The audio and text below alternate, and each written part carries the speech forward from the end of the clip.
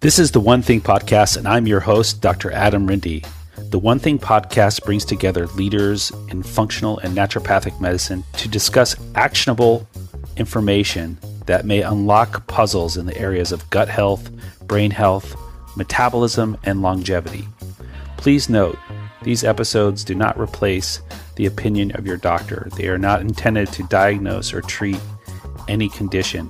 Please discuss this information with your provider and discuss your own unique personal health history before adapting this information.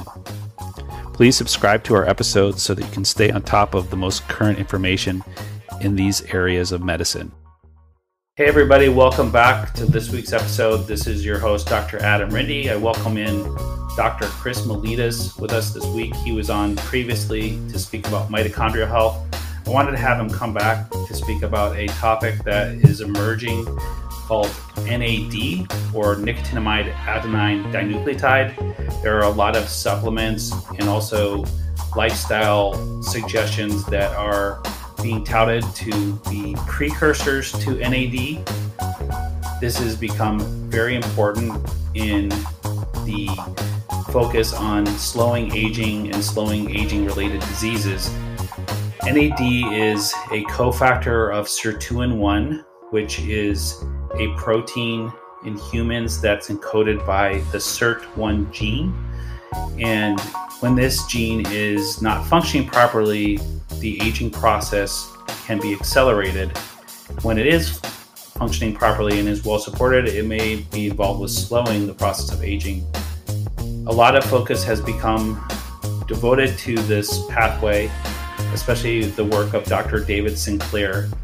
And a number of supplements have come out on the market, such as NAD precursors, such as nicotinamide riboside, NR, nicotinamide mononucleotide, which is known as NMN, and others that are working towards supporting this pathway to help conditions like chronic fatigue syndrome, cognitive impairment, such as dementia, Alzheimer's disease, Parkinson's disease, even other mitochondrial diseases such as diabetes, cardiovascular disease, and just overall general well-being and feeling of energy and vitality as we get older.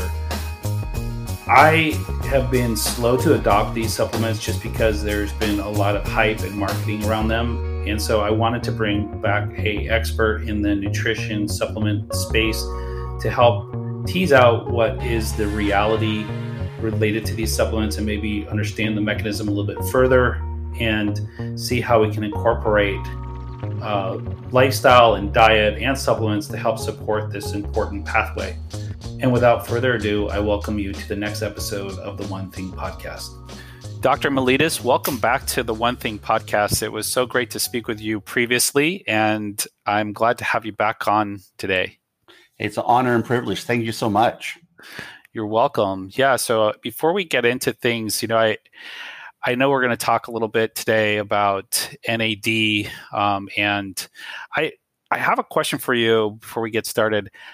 You have such a great depth of knowledge and information in our profession. It seems like when I do research for my own clinical questions, your name undoubtedly comes up in something that I'm reading. And I just was curious, who were your mentors? Like who were the people in the profession that really inspired you? Wow, great question. So my life, as you might recall, but I'll share with the audience, I started for going to Reed College here in Portland, Oregon, which is a very diverse university where we didn't have a single fill in the box with a number 2 pencil the whole 4 years. Can you imagine a college experience with no Scantron sheets? And so we had to pontificate. We had to explain and justify our train of thought. So over that course of 4 years of working the mind in a unique way of discussion and critical thinking, then I went off to 2 years of conventional medical school, and so the allopathic MD school. And in that program, I had a 1 year that I had nutrition, and that's unusual because I was in between 88 and 90, and nutrition in conventional medical schools still not really well applied. And so I had it. So one of my professors was Dr. Dubrow, and Dr. Dubrow was a professor an associate dean. And I said, well, could a person practice nutritional interventions to manipulate the biochemistry, the physiology, which is the function, and the pharmacology of the human body? Because I happen to be taking 3 classes in addition to nutrition and a couple others. But I had my nutrition class, I had my pharmacology class, I had my physiology and biochemistry class. So as we know, as naturopathic doctors, you go through that same training of all those same basic science courses. And he says, yeah, if you want to lose your license. And that's if I had stayed on the medical doctor side of things. So I would say that professor encouraged me to say, what? And then I happened to come back to Oregon and ready to do my 3rd and 4th year clinical rotations in the hospital. And then there was a gentleman in my sister's life that double dared me to check into naturopathic medicine. And Reed College is a very liberal arts school in Portland, Oregon. Portland, Oregon is where the oldest naturopathic university is, now called the National University of Natural Medicine. Didn't know it exists. You would think if I had gone to Reed College, I would. So he was in my life. He will go unnamed. And then all of a sudden, I'm saying, why write so much? And then Dr. Michael Murray from Bastyr University, he was writing all these phenomenal books, translating science into English for the consumers. He worked, well, of course, with Dr. Perzorno in writing a big, voluminous treatise on natural medicine. And I'm saying, I want to do that. And same professor in conventional medical school taught us something. And I think both you and I adhere to this. I know you do, and I try to my best, translating this complex concept, whatever it might be, into something that even a 5-year-old or an 8th grader would understand. So he challenged us. And this was during clinical physical diagnosis. So you have a patient, you're poking and prodding on them, you're looking in the eyes, you find something. How do you explain it? So he gave an example to us. If you have a plumber or an electrician, and I was to bring them in, he asked us, you would probably figure out, you could follow what an electrician or a plumber would say. You guys are smart after all. And he said, but if they use their jargon, their trade words, you would have a modest clue of what they're doing. But if they're good at what they do, you'll be able to wire or plumb a house by the time they're done educating you. He says, likewise, your patients, if you can convey a more complex concept, they'll totally get why they should be vested in the outcome and why you're doing something. And that between that, Dr. Michael Murray, and having read all his books and how beautifully he did, I says, hey, a light bulb turned on. And there we go, Thomas Edison. Yes. Wow, that's a really great story. So you left conventional medicine, a conventional medicine path midway. Yeah. And to the chagrin of both my grandfather and my father, God bless both of them, as they're no longer with us on earth. And they're like, you're doing what? Because I was all of a sudden the official heretic. This is before what you and I do got all that scientific validation, all that research. Yeah.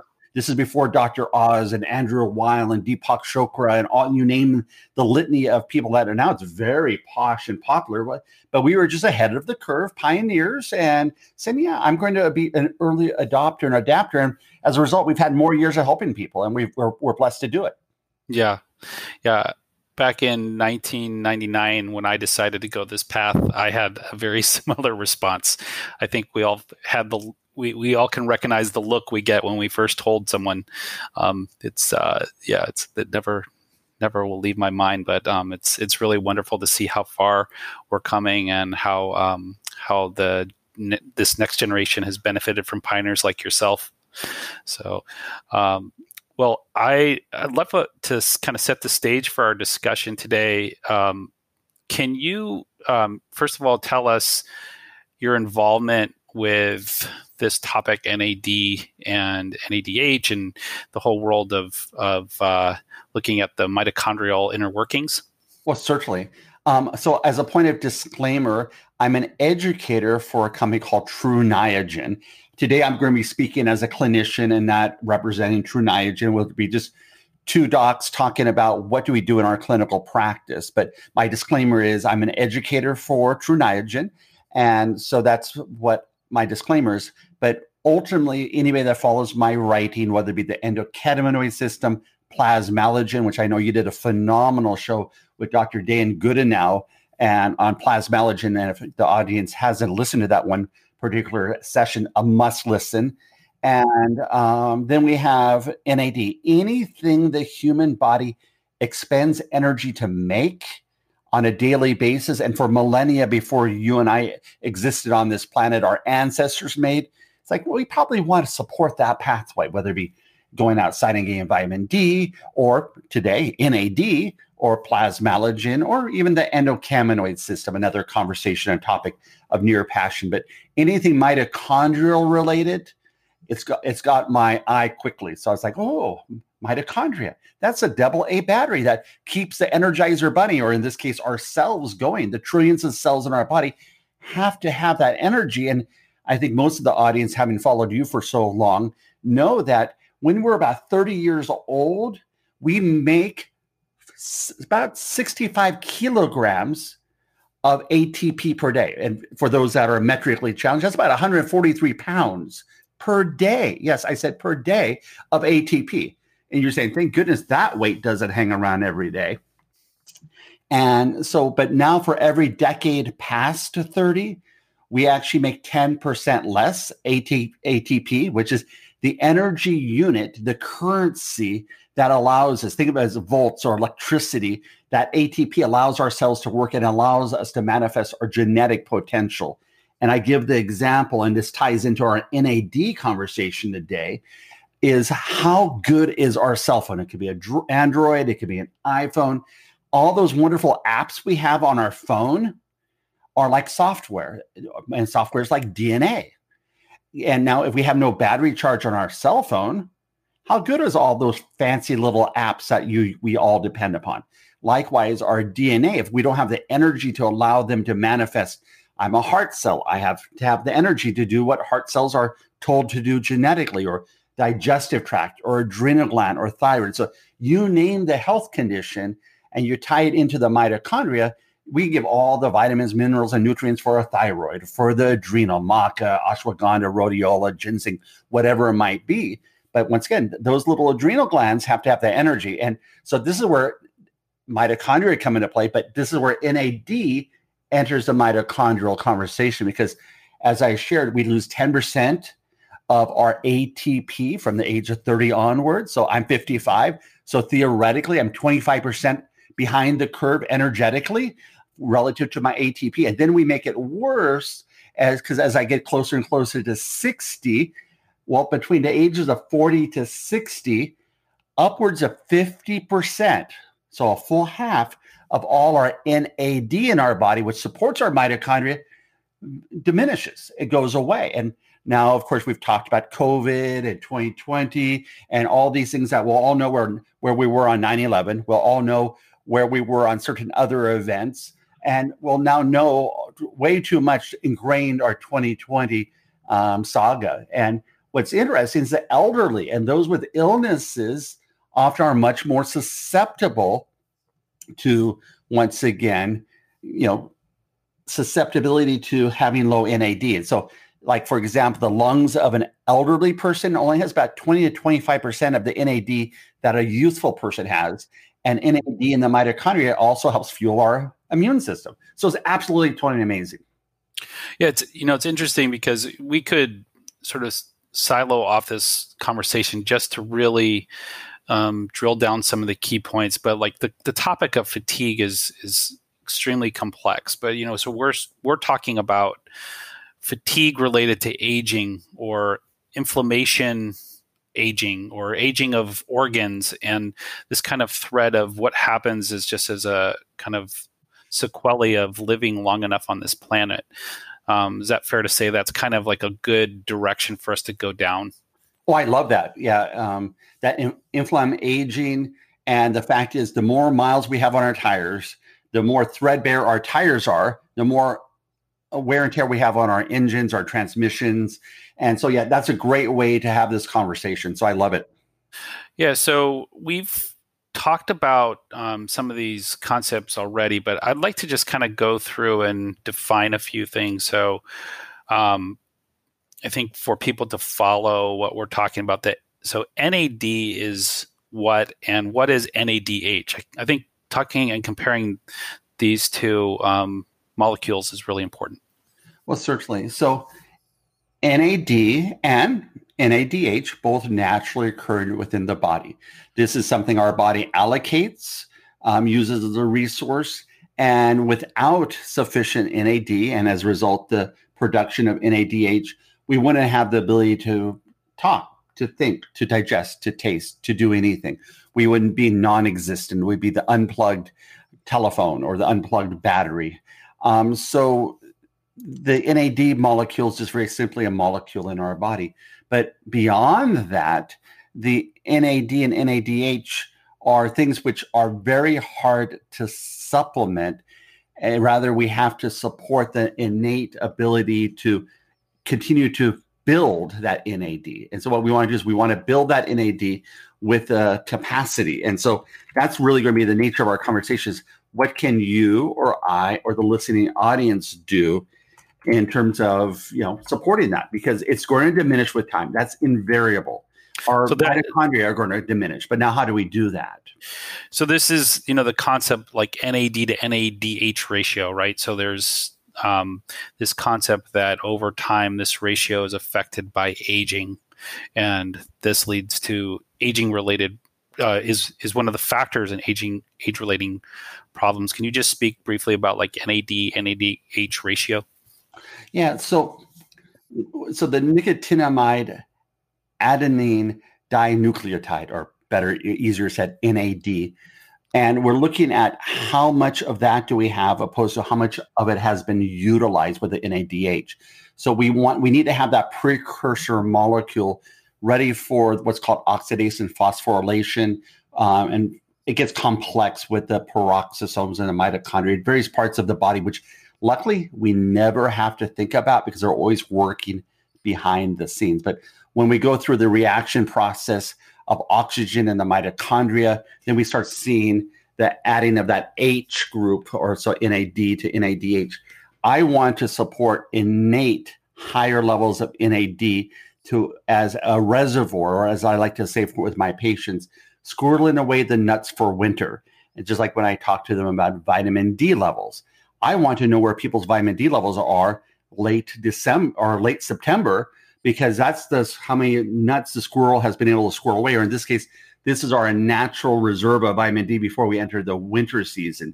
But in the case of NAD, it's not so seasonal. It's a year-round event. But if we get an infection in our body, our NAD levels start plummeting because our immune system starts to utilize them. So certain life events cause us to have that NADH ratio totally go wonky and leaves us wanting for, why am I so tired, or why didn't I bounce back?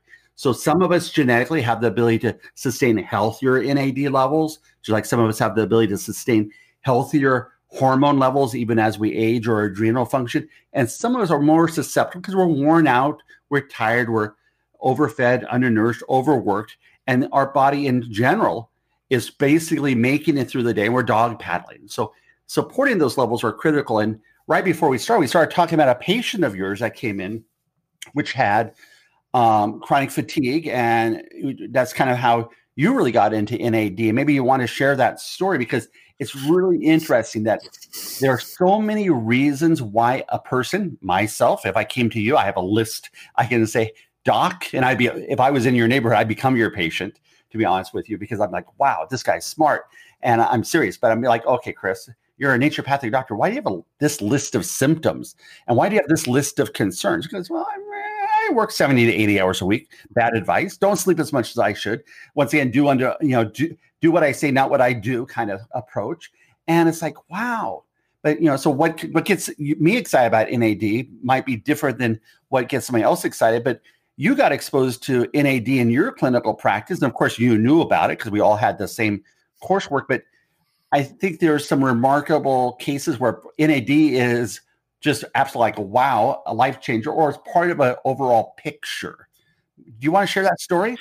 Yeah, I think that was my first introduction into precursors for this pathway, NADH pathway.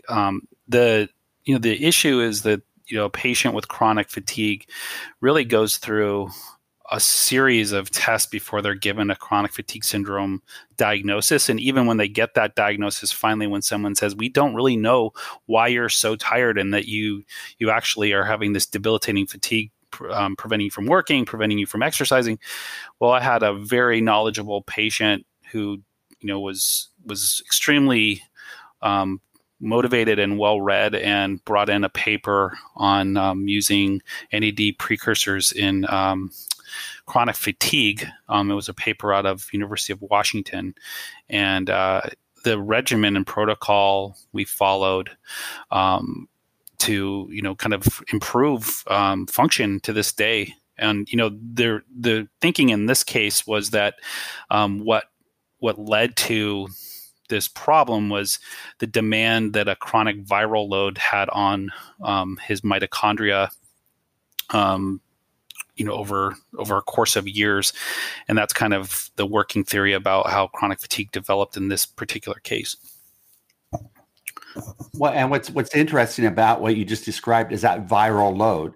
The research, and if any of your audience is really into the hardcore research, you can go to pubmed.gov.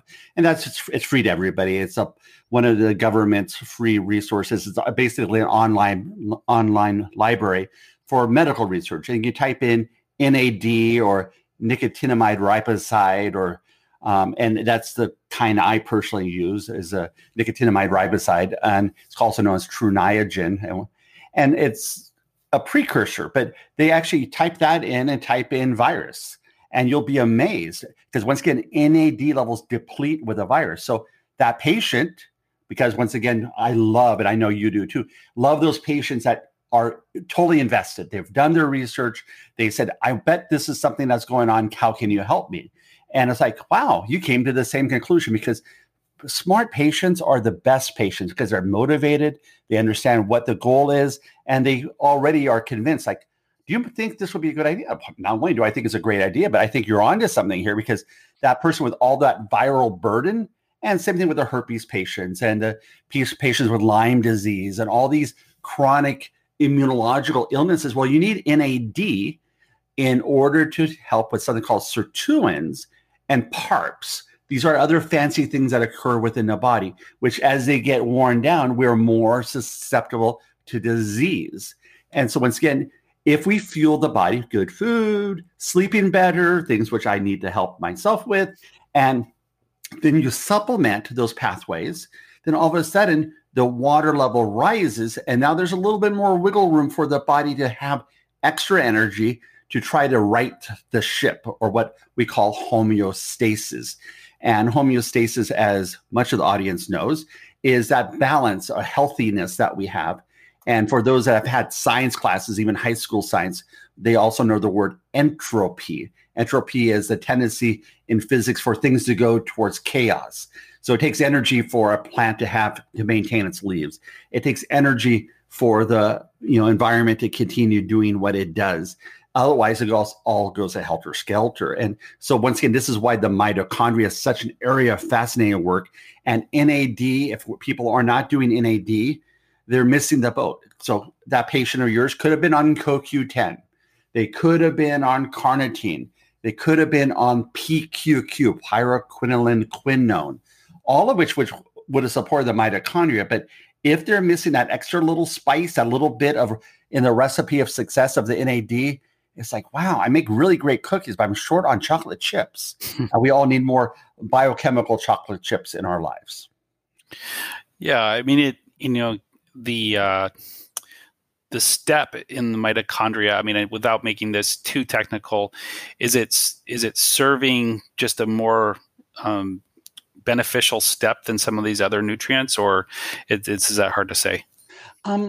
It's unique. I think all those nutrients are important. Each serve their unique function, much like flour and the sugar and the vanilla in a cookie recipe. You'll miss all of them. Your palate will miss all of them. And likewise, in the case of NAD, it's necessary for so many enzyme pathways. It's necessary for the pathway which you and I've discussed before, the citric acid pathway, also known as the Krebs cycle for us older educated folks. And so in order for the food, and whether it be carbs, proteins, or fats, to go down your energy pathway, and let's say carbs, in order for an enzyme called pyruvate dehydrogenase, which allows your carbs to go down to your energy pathway, citric acid pathway, you need NAD. If you don't have NAD, you cannot pass go or collect $200. That's a quote from Monopoly. And I don't want to trademark infringe or anything. and then you go down from acetyl-CoA, which certain medications poison, which we'll go without saying. And it goes down through citrate, cis-acadinate, isocitrate, alpha-ketoglutarate, around this little energy merry-go-round. But you have at least 3 times in that energy pathway where if you don't have NAD, you also don't very efficiently go to the next pathway or next step of making energy and cranking through that continuous recreation of ATP. Once again, ATP is the energy currency of our cells. Remember, when we're 30, we make about 143 pounds of it. But at rest, at any given moment, as everybody's sitting here, we have about 8.8 ounces of ATP. So only half a pound to our 140 pounds a day, give or take, depending on the person, of ATP they're going to make. So it's a constant make. It's like being on a little habit trail wheel. But now if all of a sudden you misstep because you're low on something like NAD, you end up with a problem. Likewise, CoQ10 has a unique and different function within that energy pathway in terms of multiple steps of oxidation phosphorylation. But the bottom line is NAD levels drop as we get older. We can replenish their levels, and there's studies showing that a single dose or a dose over the course of time does start shifting the blood levels of NAD.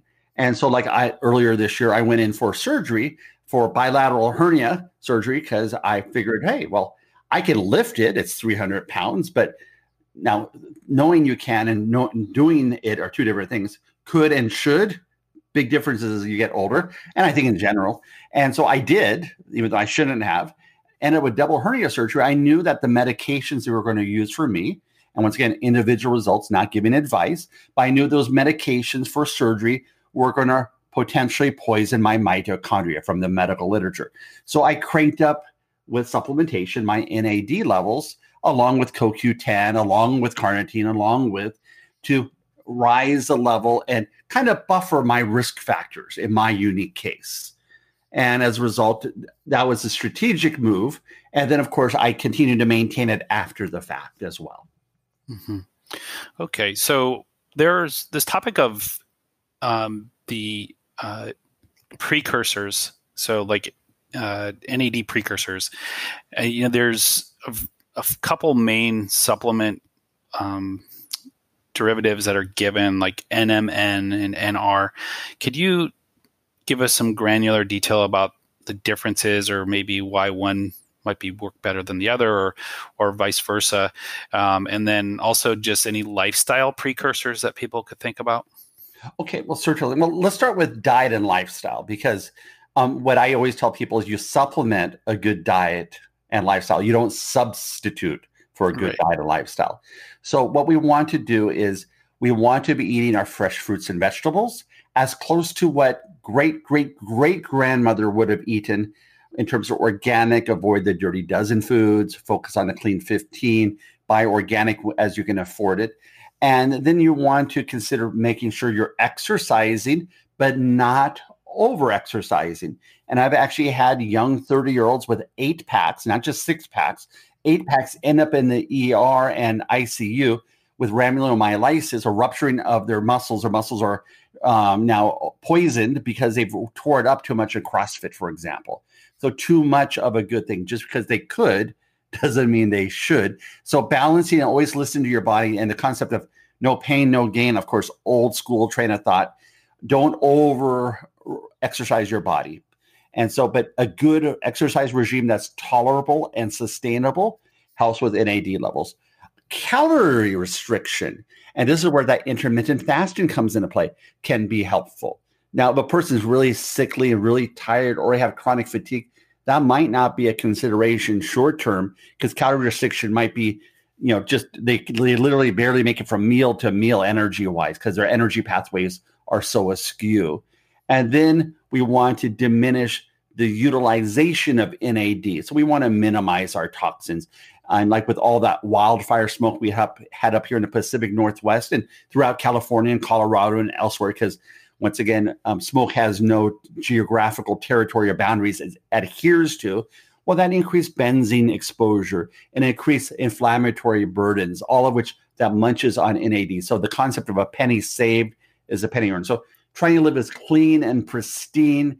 And though a lot of people went out and bought air filters for their homes because, of course, the smoke was coming in through the windows and door jambs and so forth, indoor air pollution is very real. And that new car smell that everybody, quote unquote, likes because it's a new car smell. Lots of toxins. And I'm sure you and I could do a whole show on that. We really want to minimize your burdens, exercise, lots of fresh fruits and vegetables, and get your sleep. Yeah. Okay. And, it's interesting because the intermittent fasting, I just want to clarify a point with that. It seems like the benefit is if it's before like a starvation state. So it's, there's some pressure on the nutrients, but this is not beneficial if someone's going into kind of like a starvation type of fast, right? No, certainly not. So individuals that do what we call intermittent fasting, where they fast for 16 hours, eat for 8 hours out of the day, or they go ahead and do 18-hour fast and then eat 6 hours out of the day. Now, not everybody can do that. And so that's important. Just like on certain diets, some people, we've seen the keto diet, it's all the rage. But some people's chemistry just cannot handle the keto diet. And so the concept of there's a perfect, Cinderella slipper for everybody, I think that's the key, is we have our own little biochemical approach that works best. And you and I know this because we reformed the approach and individualized care unto that patient. But for me, CoQ10, MitoQ, NAD, particularly in the form of nicotinamide riboside, my personal preference, which I take on a daily basis, are all things that I cater for myself and on a daily basis. But I also know what my genome is. I know what my genetic susceptibility is. I know what my family history is. And I also know from my mother's side how healthy my mitochondria is or is not, because once again, that mitochondrial potential, the original software that we got that provides that energy is from 99% from our mother's lineage, or our moms, our maternal aunts, our maternal grandmother. Well, that's where we got our AA battery from. So do we have an off-label brand or do we have a brand name? Right. Yeah, exactly. Yeah. So why do you, I know you work with True Niagen, but why do you choose NR versus NMN? It's able to cross over into the pathway. Your work goes through a salvage pathway.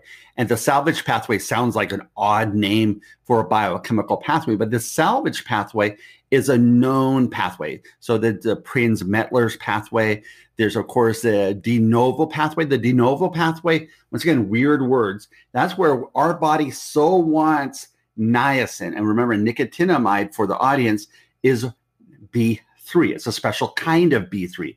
But we learned, and I learned in conventional medical school that led me to naturopathic medicine, that if we're deficient in B3, what happens? There's 4 diseases that can occur as a result of a vitamin B3 deficiency. Dermatitis, that's a skin problem, dementia, diarrhea, or the big one, death. And so that's called pellagra. So most of us know, of course, the one for vitamin C, it's called scurvy.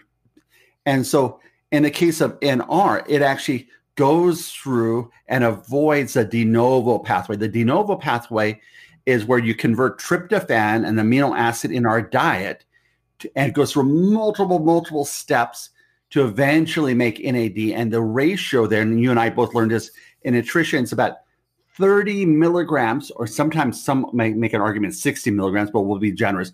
30 milligrams of tryptophan, the amino acid that we find in our foods, to make 1 milligram of niacin that then has to go through another pathway to actually make NAD. So the key is every step of a pathway could genetically or nutrient-wise be burdened or limited. There is a rate limiting enzyme. So now the question is, well, NR goes the most efficiently through those pathways. And some people make the argument, well, NNM is closer to making NAD. The only problem is it doesn't cross the membrane, the mitochondrial membrane. It's too large. And both NAD plus and NNM are both largely phosphorylated molecules, which means they have all this other stuff attached to them. And as a result, they don't actually cross over very well. And I always go to, when possible, but not limited to, but when possible, I go to the researchers and say, where's the clinical research? What product is most researched? Where's the most scientific literature? Because I always like to, in my clinical practice, test and not guess. So I run lots of laboratory tests, but I also want to make sure that we can actually penetrate into the cell. And the nicotinamide riboside has been shown to do that, whereas the NNM is lacking robust safety data and is lacking quite a bit of other research. So though it may have some benefit, it just pales in comparison from what I've been able to ascertain as a clinician. Mm-hmm. Well, thank you. That was really helpful. The evaluation, like you were talking about, or testing, is there a particular key step, like in the OAT test? And we talked about this. We talked about the OAT test a lot on your mitochondrial episode with us, so I encourage people to listen to that. But going into the OAT test, is there a key step that really shines the need for NAD precursor support? Oh, certainly. So when we're looking at the organic acid test, and for those that haven't listened to that little chat, you did a brilliant job of making it simple. And I always try to make things simple. You do a better job of making things simple. But the organic acid pathway test is a simple urine test. And I do it in my practice. I believe you definitely use that test in your practice. But if we are stuck before or after alpha ketoglutarate, a substance that's made in our body as part of that little circle that makes energy, well, first off, elevated alpha ketoglutarate can lead to anxiety, cranking it up. And also when we have elevated ATP and it's kind of stuck there, I call it beaver damming or bioaccumulating, then we're not going down to make ATP. So we're like, great, we're stuck in this system that might actually lead to excess glutamate production, which is neuroexcitatory. And for those people that have had too much top ramen noodle during their college experience on the budget, we know what MSG can do for us or not to do for us. But as it is made in our body, that glutamate, it causes us to be a little anxious, a little wired. And once again, welcome to 2020. And we're already wired for sound for so many reasons. That's other therapy that I tell my patients, turn off the news. Yeah. So there's multiple pathways. So if a person's not able to process their carbs very well, I usually include the precursors to make NAD. If they're not going down the energy pathway or they're stuck at the nicotinamide riboside, I'll do that. Or if they're not handling the proteins or a higher fat diet, maybe they're paleo, then I'm going to also do NAD as well. So several pathways there. And once again, we can't directly, for most of us in clinical practice, we're not researchers, measure the NAD levels in any cost-effective way that I'm aware of, but we measure kind of how the mitochondria are doing and how those energy pathways. So it's more of a hint. And lots of times I'll do a clinical trial. And they did a double-blind studies. And it's, of course, you and I know these terms, randomized. So the group of patients were put in two different groups. They did double blind. So the patients and the researchers didn't know who got what pill. They both got little white capsules. The placebo controlled. So they had some that took nothing. And then they did a parallel arm trial of 140 healthy overweight adults. And they gave either 100 milligrams, 300 milligrams, or 1,000 milligrams of the nicotinamide riboside, that precursor I like. And they actually found that 300 milligrams in this study, once again, double-blinded and placebo-controlled, 300 milligrams increased in this study 51% whole blood NAD levels within 2 weeks. And so clinically, if I do this for a month and my patients say, wow, I feel so much better. Or I'm starting to feel like maybe I'm leaving my brain fog, or I was able to walk longer. Because one of the problems that we have with mitochondrial dysfunction or low energy is what we call lack of exercise tolerance, or we lack endurance. We get really tired and we're worn out for days because we kind of spend all our nuts, going back to the squirrel analogy, on a big squirrel party, and now we have to replenish our nuts. And so we have to kind of go ahead and support that NAD level. And then that same study showed 1,000 milligrams per day led to 142% increase in NAD. Once again, that's with the nicotinamide riboside. So it's very, very interesting, to say the least, that there's studies out there. And when and if there's studies out there on N&M like that, which right now they're not, let alone as abundant, then I would say, okay, well, that would be a consideration too. Yeah, that's great. And so when people take the NR, and I've seen various responses. So is there something like, I've always been curious if there's a paradoxical response in some people where that they actually experience a reset in a different way, meaning it forces them to slow down. They get actually a different kind of fatigue where their body is resetting. It's sort of a clinical observation where when people take it, they say, it's actually making me sort of sleepy and making me want to rest more. Do you ever see that? Because I've seen that as much, in situations actually frequently enough where I pointed out to people that it might be an early reaction to it. Yeah. And I think we see that not just with any kind of mitochondrial support, but just when we start shifting the gears, the body is now having the energy to do things it's kind of ignored for a while because so maybe it's detoxification, maybe it's a healing process. Because remember, if I was to have a little cut on my arm, well, that's going to take energy to do, and mitochondrial energy of my skin cells. So if there might be sometimes what I call catch up, where nothing to do with mustard, by the way, but we're playing catch up. That's a play on a word. Where our body's now saying, okay, thank you for the goodies. And now I have the energy to do the deep clean in my body. So it's like all of a sudden, well, I have energy. I'm going to go. And so it starts allocating and it uses it up quickly. And that's why when we start working on mitochondrial support, I always tell people, if you have the newfound energy, don't spend it all because you need to be paying back debt. And I always look at all of our health as a health savings account.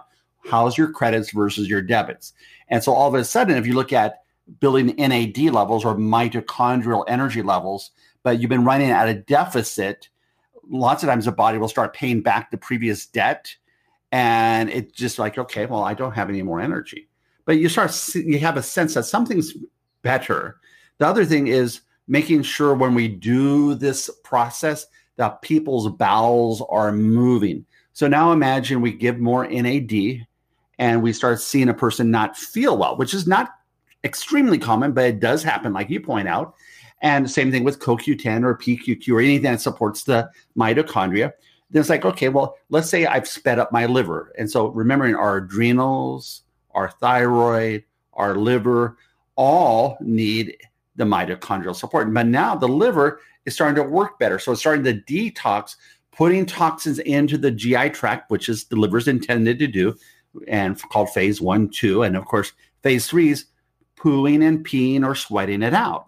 Mm-hmm. But now if a person has a slow bowel and they're not having 2 to 3 bowel movements a day, maybe they go once every other day. Now their bowels are full of toxins. And for those that are not familiar with the Bristol stool chart that are listening, BRISTOL stool chart, it's definitely worth a Google and look at images. And it's like, okay, well, out of 1 through 7, how does your poo look?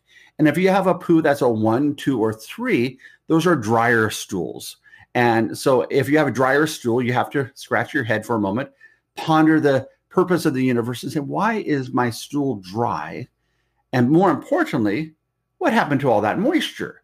Mm-hmm. And the answer is, well, it reabsorbed into your system. So it's no wonder that if your poo is harder, that you feel poopier because you're reabsorbing toxic water. So now you speed up this process and you're going to have what we call a healing crisis, which is not a modern term. It's an old naturopathic term where it's like, wow, I'm feeling worse before I feel better. But making sure you're doing the water, the bowels, everything, and eating really well when you start doing these things, because otherwise you're shifting gears and all of a sudden it's like putting on the accelerator, being in the wrong gear, or you're going to either backfire or stall if you're in a car. Yeah, I'm really glad you brought that up because, I think I would consider these treatments as deep medicine, meaning like the system, if there's any kind of plugs in the system to make this medicine work at the cellular level, you actually have to make sure that, those systems of detoxification are open and clear. I think, maybe one of the greatest tools I've seen to figure out where you are in the process of deciding what therapies to start is the metabolic screening questionnaire. Do you like that tool? I love that tool because it allows us to know what's the lay of the land from an objective perspective. Plus, it's also great because when a person starts getting better, you can go back to a questionnaire like that and say, how are you doing? Because lots of times we forget how miserable we were or how many problems we had. And you're go back 3 months or something oh, wow, I did have that, and that. But we often forget that we were there and that we're actually doing better. And I'll ask a patient, so, okay, you have all these different challenges. Let's work on them. And I'll write down, I say, please write down 3 to 5 things you want to work on. And so let's say I have a headache, I get bloated, I get whatever. And then I'll ask them 3 months or 6 months. So how do you think you're doing? Oh, I don't know if I made any progress. I said, well, let's look at the 3 to 5 things you came in complaining about. So how's your headaches? Well, now that you mention, I'm really not having headaches like I used to. And so how's your digestion? Well, actually, now that I think about it, my significant other doesn't even say that I have gas like I used to. But once again, we forget that, we're looking for minutia, but we forget that, hey, we've improved. So I love the questionnaires. Yeah. Well, that's great because, and also that tool can tell you if you have to work on detoxification pathways such as your liver, stool, blood, kidney, skin health, and those types of systems before, engaging in some deep medicine therapy. But that being said, a lot of people are just doing perfectly well in those areas and they're healthy and living well, and they're trying to delay aging or prevent aging-related fatigue and jumping right into, NAD precursor treatments would be, reasonable in a lot of situations. So I think, just sitting down and understanding where you're at in the health journey, before starting a therapy like this would make a lot of sense. Well, I think much like because I educate a lot on CBD and the endocannabinoid pathway, and there's a philosophy there, start low, go slow. I think that really applies to all vitamins, minerals, nutrients, supplements. Is we're altering tens of thousands of biochemical pathways with whatever approach we do. Like magnesium, we know, alters some 330 different enzymes that are magnesium dependent. B6, there's over 60 different enzyme pathways. And so all of a sudden, great, the first leg of the race, and you pass on the baton and they're running, but they stumble and they fall, and the next pass of the baton doesn't work so well. So we have to ensure we're kind of rising the ship all the way along. And so starting low, going slow on everything, so that once again, we don't have those times where people say, boy, I was feeling better and I feel worse. Or a good example of that, and even though this is not a thyroid conversation per se, but people will start thyroid medication. You've identified they have Hashimoto's, which is autoimmune thyroid, low thyroid. And you're like, wow, I started the thyroid, and for 2 or 3 weeks, I felt great. But now I kind of feel like I'm pittering out again. And I've heard that again and again and again. Well, the interesting thing is the thyroid actually goes down to the mitochondria, which we're talking about today, and says, start working harder, start working faster. Because actually there's a mitochondrial receptor for T3 thyroid. But now all of a sudden, if the mitochondria is underfueled, well, that's a problem. Or that the T3 tells the mitochondria, make more mitochondria, make more mitogenesis. Genesis, of course, the word beginning or making. And all of a sudden, but I don't know how to do that. I'm already tired. It's like having Keebler elbows that already worked a 12-hour shift. You say, well, I want you to do overtime. Or a person that has adrenal fatigue, and they're barely making do because they're wired and tired. And all of a sudden their thyroid awakens. Now they see more, they can do more, but their adrenals were barely keeping up with sloth mode. And you just created a thyroid that's all of a sudden Tigger, where your adrenals are feeling like Eeyore, and you're going to feel like poo in the middle, stuck. Right. Yeah. It's really, I'm glad that you point that out. I must have that conversation with people like once a month or so, just to kind of talk about the connections of the body and, make sure that we're thinking about how these systems interrelate and how they affect each other. That was really well said. Thank you. Well, I think, I've taken up plenty of your time, and this has been really fun for me. I hope you've enjoyed it as well. Could you just leave us with a few insights, take-home messages, and then also just kind of tell us a little bit about what you're up to these days and ways people can follow your work? Well, certainly. So I'm doing lots of writing these days, so I'll start with that. I've written just a peer-reviewed journal article on plasmalogen, which I should shoot over to you. So it's in the PubMed literature. Still writing a lot on the endocannabinoid system and the remarkable effect that we didn't know existed until 1992 at the level we do now. We knew about, of course, THC from way back in the 60s, thanks to Mechulam's work out of Israel. But once again, we just don't know these things. So anything the body makes. And so if you go to drmeletis.com or divinemedicine.com, they both go to the same site. Or you can, of course, search my name on Amazon. I've written a few books, I think 16 or 17 these days. But once again, that's all beyond me. I give credit to the divine on that one. It's not about me. But I think parting thoughts is we need to, more than ever in today's crazy, stressed out world, try to disconnect, go into nature, take some deep breaths, get out of our chairs, but as so many people now are zooming into work opposed to going into work. Find a way to create a community around yourself, because it's absolutely critical that we continue to keep the humanity and humane humanity going. And we all are social creatures at some level, some more than others, but we're not feeding that. Realizing those of you that have kids, they're going through a life experience where now potentially 1 year out of 8 years or 5 years has now been this altered state of lack of normalcy, for lack of a better word. So, and of course, that ripples into your life. So minimize the stress. Stress is the enemy to the state of the union of your body. Eat as best as you can under your budget. And I always tell patients, try to avoid the tan foods. Tan foods are the cooked foods, the heavily processed foods. Try to eat the colorful fruits and vegetables. And remember, the dirty dozen foods are the foods you do not want to eat. I don't care how much you like strawberries. They're not worth it because they're on the dirty dozen. Likewise, surprisingly, spinach is on the dirty dozen. So it tells you the foods you want to not eat. And then there's a Clean 15, and you can get that information at EWG.org, environmentalworkinggroup.org. And then make sure you're drinking clean, pristine water, you're staying hydrated, you control your indoor air pollution. And then after you do all of those things, that's when you start supplementing, but minimize the burden to your body so that you're not burdening the what we call homeostasis, or the striving towards balance. And then you go to the next level and start basically, getting to that next deeper level, like you said, the deeper chemistry.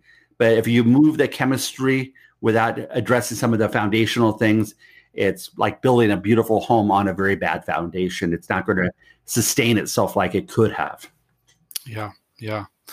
Well, that was outstanding. Once again, you're one of my favorite guests to have on the podcast, and I would love to reach out to you again if that's okay, and continue these wonderful conversations we're having.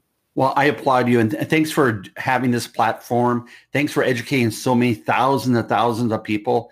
And I just hope everybody shares the message, because we are now the messengers in today's world of too much information. Healthy, positive, proactive messages are the medicines that's going to help our sanity and also humanity. Healthier human beings are happier human beings, and happier human beings make it a safer and more pleasant environment for all of us. Excellent. Thank you so much, Dr. Meletis. Hey, thank you. Thank you so much for tuning in to this week's episode of the One Thing Podcast. Please share these episodes with your friends, loved ones, colleagues, patients, healthcare providers, anyone who you feel might benefit from hearing these informative interviews. we tend to learn best from people sharing things with us. That's often the first time it's introduced. So don't hesitate if the content of these episodes reminded you of someone that might benefit from it. Forward the episode to them, and I'm sure they'll either appreciate it or be appreciative that you've thought of them. So once again, we'll look forward to seeing you next episode on the One Thing podcast. And again, much appreciation for you being here with me.